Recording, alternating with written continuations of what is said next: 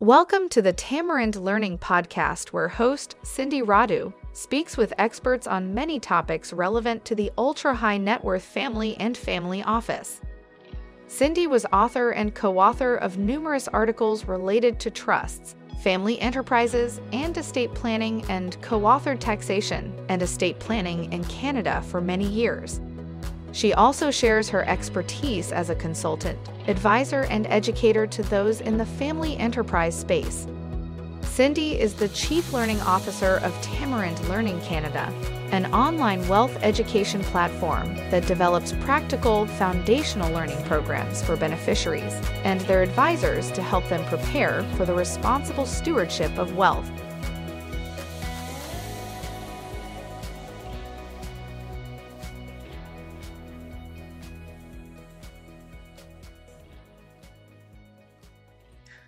Welcome to the Tamarind Learning Podcast. I'm your host, Cindy Radu. I'm the Chief Learning Officer for Tamarind Learning Canada, which is an online wealth education platform that develops practical, foundational learning programs for beneficiaries and their advisors to help them prepare for the responsible stewardship of wealth. As part of the Tamarind Learning platform, I have the privilege to speak with experts on topics relevant to families of wealth and family offices. And in this episode, I am absolutely delighted to welcome Gerry Meyer from Vancouver, Canada, as our guest. Gerry, thank you so much for being with us today. And thanks for having me on the podcast. Looking forward to it. Excellent. Before we do get into our conversation on rising generation engagement and development, I want to share some of your bio highlights with our listeners. Gerry has over 40 years of experience in all aspects of business strategy, organizational culture and design, business transition, change management, and human resources. For the last 18 years, Gerry has focused on bringing measurable value to his exclusively family enterprise clients. During 11 of those years, he was involved in all major aspects of a business realignment that was driven by a family succession. Gerry's many designations and certifications include a BA, Bachelor of Arts in Economics, a Chartered Professional in Human Resources, a Senior Certified Professional in the United States, and a Family Enterprise Advisor. Gerry's expertise includes family, owner, and enterprise governance, developing family office mandates and structuring family offices, family constitution development, and of particular note for our podcast, Gerry has a keen interest in engagement and development for rising generations. Gerry, we were recently introduced to each other by our friend Steve Legler, and Steve connected us because of our mutual interest in education for families. As a lifelong learner yourself, you clearly bring a passion for cultivating educational engagement and development in the families you work with. And just to get us started, I'd be really interested in knowing what general themes you're seeing with respect to rising gen education. Thanks, Cindy. In terms of some of the key areas that or key trends that I'm starting to see with the clients that I'm working with, and also with other families that other advisors are working with, there is a general focus on lifelong learning. A recognition that as a member of a family enterprise, regardless of your role, your learning is not just one of go to a course, pass a course, and you're done. The area of family enterprise continues to evolve, and the academic and empirical research continues to evolve. So just spending a great deal of time continuing to stay on top of all of that is certainly one of the hallmarks I see of very successful family enterprises. A couple of other areas that I've seen is actually a rising recognition in the role of women going forward in family enterprises. That gender diversity is coming more and more into the conversation.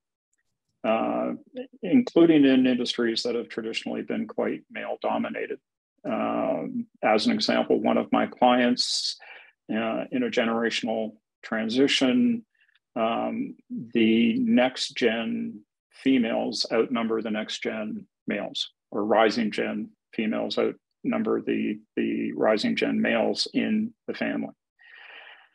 A couple of other areas that I'm also seeing, we've all heard of the concept of the three-circle model by Davis and Taglieri from the 1970s. And for some families, they have one circle and everything is discussed with inside it. So the ownership, the management of the company, and the family issues. As families transition from generation to generation, those circles start to pull apart.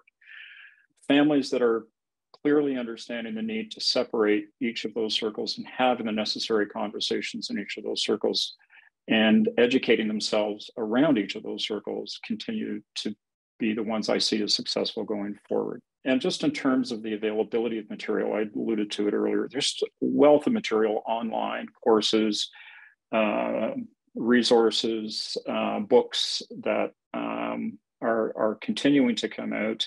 And I would say the last trend that I'm starting to see more and more of is the role of mentorship in rising generations, in the sense that families are recognizing that perhaps a mentor outside of the family relationship would be a good role model for the rising generation. And I'm starting to see more and more of that as well.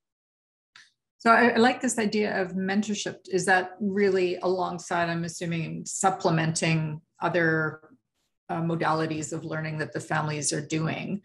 So that's, yes. And at what sort of age or stage is that mentorship role becoming of interest, both to the senior generation and the rising generation? It's an interesting aspect when you talk about sort of what age that is kicking in. First of all, let's go back to a point that you brought about in terms of the different modalities. There's not one consistent modality that people tend to use. It's a diverse range of modalities that are the most effective way of developing education and developing yourself. Mentorship is just one aspect of that. The relationship where a mentor will come in is somewhat dependent on what it is that the mentee, so the rising generation, want to focus on. And so for perhaps younger, early career stage individuals, that would be a different relationship than, let's say, someone who's in their late 20s, early 30s, and potentially moving into, as it relates to the operations of the business, potentially senior management executive type roles. So I wouldn't necessarily say there's sort of a clear indicator of when's the right time to bring a mentor in. It really is a question of what is it that the rising generation individual wants to focus on, and what's the right kind of mentor that they want to, that they would work effectively with. And so how is that being identified? Like are those mentees actually coming forward proactively, or is that coming out in some sort of one-on-one conversations in your role with family members? What is the process that you're finding is bringing that mentorship relationship into fruition? That's a really good question, in the sense that most of these are happening as a result of conversations I'm having with both the active generation and the rising generation. And where it gets to is a recognition that perhaps the dynamic between the active generation individual and the rising generation individual isn't conducive to having a mentor relationship. And having someone external would be much more effective. They're independent, they can be transparent, they have effectively no vested interest in the outcome. They're really there to provide, as I said, the mentor relationship with the rising generation. And they can have conversations differently than the rising generation can have with an active generation member. So certainly in the work that I've done with a number of my clients where I'm working to develop rising gen individuals or a collection of them, I will put on the table, well, maybe we want to talk about a mentor relationship and look externally. Again, just a quick anecdote. For one situation, a fairly large family enterprise had a informal relationship with another fairly large family enterprise in the same area, and the active generation, a number of the individuals got together and said, hey, look, we need to do some mentoring with our respective rising generation people. Why don't we cross-fertilize? And Really? so, and they're in completely disparate industries. There's no competition issues whatsoever. But it was a recognition that the issues are unique to family enterprises and both could bring meaning to the other. I really like that example. Thanks for sharing that. Yeah. What thoughts, Gerry, do you have on what I'll call the lens, what lens a family embarks on education from? For example, does a development path, learning path differ if there's a purely operating family business where some members work in the business or want to work in the family business, but there's maybe others who have chosen a different path, and maybe there isn't a broader formal family enterprise structure that's already in place? And I love this question in the sense that the vast majority of the conversations I'm having with my family enterprise clients is around this conversation. And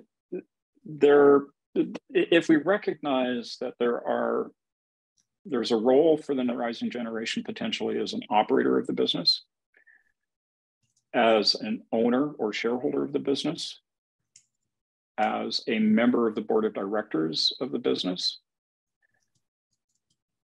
we then need to recognize that the development education for each one of those roles, in my humble opinion, is really very different. And if I want to be an executive, if I ultimately aspire to be the CEO of a family business, then I need to develop a set of skill sets, a set of skills, a set of competencies that, quite frankly, are very different than if I want to be an effective owner, or actually the term that I prefer to use is an effective steward of the wealth. The role of a steward of the wealth is, again, very different than being an operator of the business. The skill sets and the competencies associated with being a shareholder and an effective shareholder that's focused on the legacy and the stewardship role is very different than operating a business. And then finally, and this one, this one can be a bit of a challenging conversation, is drawing the distinction between a board of director, a role as a board of director on a family board, versus being a shareholder. Yeah. And depending on the size of your family enterprise, not all shareholders will be sitting on the board for the active business. And so what is your role as a director on the board? And there's certainly all the fiduciary aspects, et cetera, that come into it, especially if it turns out to be it's a publicly traded board. And so many of the conversations that I have with my clients, it revolves around drawing that distinction between, are you developing them as future owners or stewards, or are you developing them as future operators of the business? And are you developing them to be directors on the board? And to a point that you put into the conversation, and this is also comes out in the conversations I have with rising generation, not all of them want to be operators in the business. And an anecdotal story very quickly with a particular family that I worked with. The father decided it was time for him to retire. Well, actually, the mother decided it was time for the father to retire, and pointed that out. And so he just, without any preparation or conversation or dialogue, he simply said to the two daughters, "Okay, it's all yours." Oh my. And the two daughters went, "Thanks, but no." And I'm somewhat glossing over it a little bit, but the result was that without a lot of conversation, there was a significant disconnect between what the daughters were looking at in terms of their career aspirations, lifestyle, and life goals, and what the father was expecting them to play in the role of going forward. The end result, very quickly, we recognized that they wanted to continue to own and manage the asset, but they didn't want to actually manage the business. Excellent. So we set up a board, put on a couple of independents. The daughters and father sat on the board, and we promoted a non-family executive into the CEO role. And everybody ended up being very comfortable with that outcome, especially the mother. Mm-hmm. Yeah, there's lots of layers of dynamics in family businesses and family enterprise. Yeah. And I would imagine, just on this theme of education and development, then to the first sort of question that we were talking about with this idea of mentors, that once you've been able to identify with the rising gen where they see themselves, and I imagine that where they might see themselves today might be very different from 5 years from now or 20 years from now, but that pairing with a mentor would also provide some guidance and structure around that learning path that would be tailored to that individual in that role, in addition to whatever the family might be doing as a collective in their education strategy. Absolutely. And an interesting layer to that point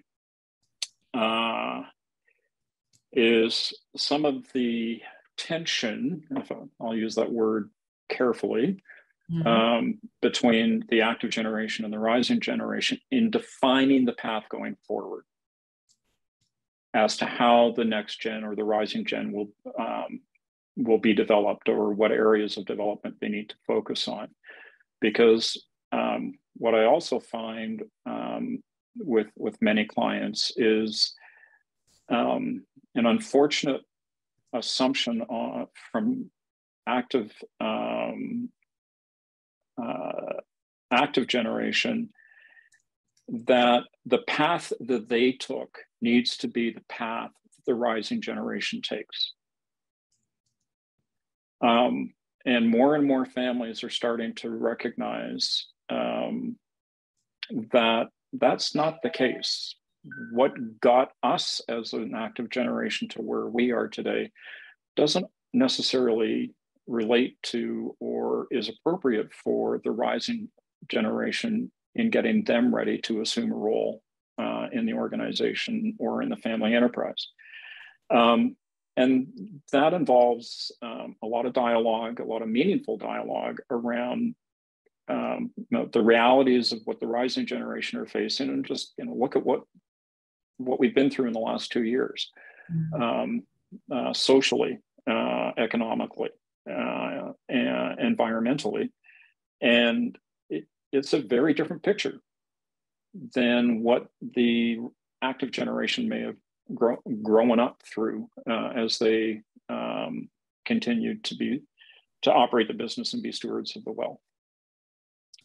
Excellent. Well, that kind of takes me to really the practicalities of this in terms of how families are initiating, or if they haven't initiated, this kind of really proactive, intentional learning path. Are you finding that there's a particular generation that's kind of driving this education agenda? How are family members participating as a general rule in getting these programs in place? Unfortunately, but in reality, I'm not experiencing that there is a particular generation that's driving this. With some clients, it's the active generation that are in a sense pulling along the rising generation to get them prepped, to get them to focus on development, and unfortunately in some cases screaming and kicking the whole way through. Okay. Other clients, it's the rising generation that are kind of knocking on the door, the standard statement, I want a seat at the table, they need to push the active generation to start to have conversations around how can I, as a rising generation, prepare myself to become an owner, a steward of the wealth, or an executive in the business. Okay. And so what it really boils down to is creating the environment around which, or in which, the constituents, all of the generations, and all of the family members, and I'll come back to that point in just a second, can sit down around a table and have a meaningful conversation around what does the future look like. And that picture may be slightly different for the active generation than it is for the rising generation, and that's okay. What are the value systems that the family want to continue to evolve? And values as a family aren't necessarily the same as values as a business. And so when I mentioned earlier, all of the family members being part of that conversation, I do drive families to have a governance model around the family. So having a family assembly on a regular basis where we can have those meaningful conversations around the table. We can work as a family around communication and conflict resolution, managing conflict resolution, and starting to define what direction do we want to take? How do we let the rising generation know that they're going to be ready to assume a role? Anecdotally, one family took it to the point of saying, okay, here are the different roles as a family member. Here are the competencies for each one of those roles. And here are the development elements of each of those competencies that you need to go through. So it could be reading, it could be course, it could be experience. To illustrate, one competency was understanding governance model on a board. So next gen were encouraged to go sit on nonprofit boards to gain that experience. Well, that's excellent, Gerry. We have to wrap up, but Understood. For me, I think we could probably talk for days on this. I could talk forever. Because we're both very, very passionate about it. For me, I think two main takeaways from our conversation today is it's important to get that conversation started. And whether it's the active gen, the rising gen, the advisors who are involved in the family, just start talking about, education. What are your interests? Where do you see yourself? And then I loved also this concept of mentorship. And I think that's a really interesting way for families to really bring another layer to that learning and development for rising generations. Gerry Meyer, it has been great to have you on this podcast today. We've learned a lot from you, and I'm sure we could learn a whole lot more. Thank you very much for joining the Tamarind Learning Podcast, and we hope to have you as a guest again soon in the future. It's been an absolute pleasure, and I look forward to continuing the conversation.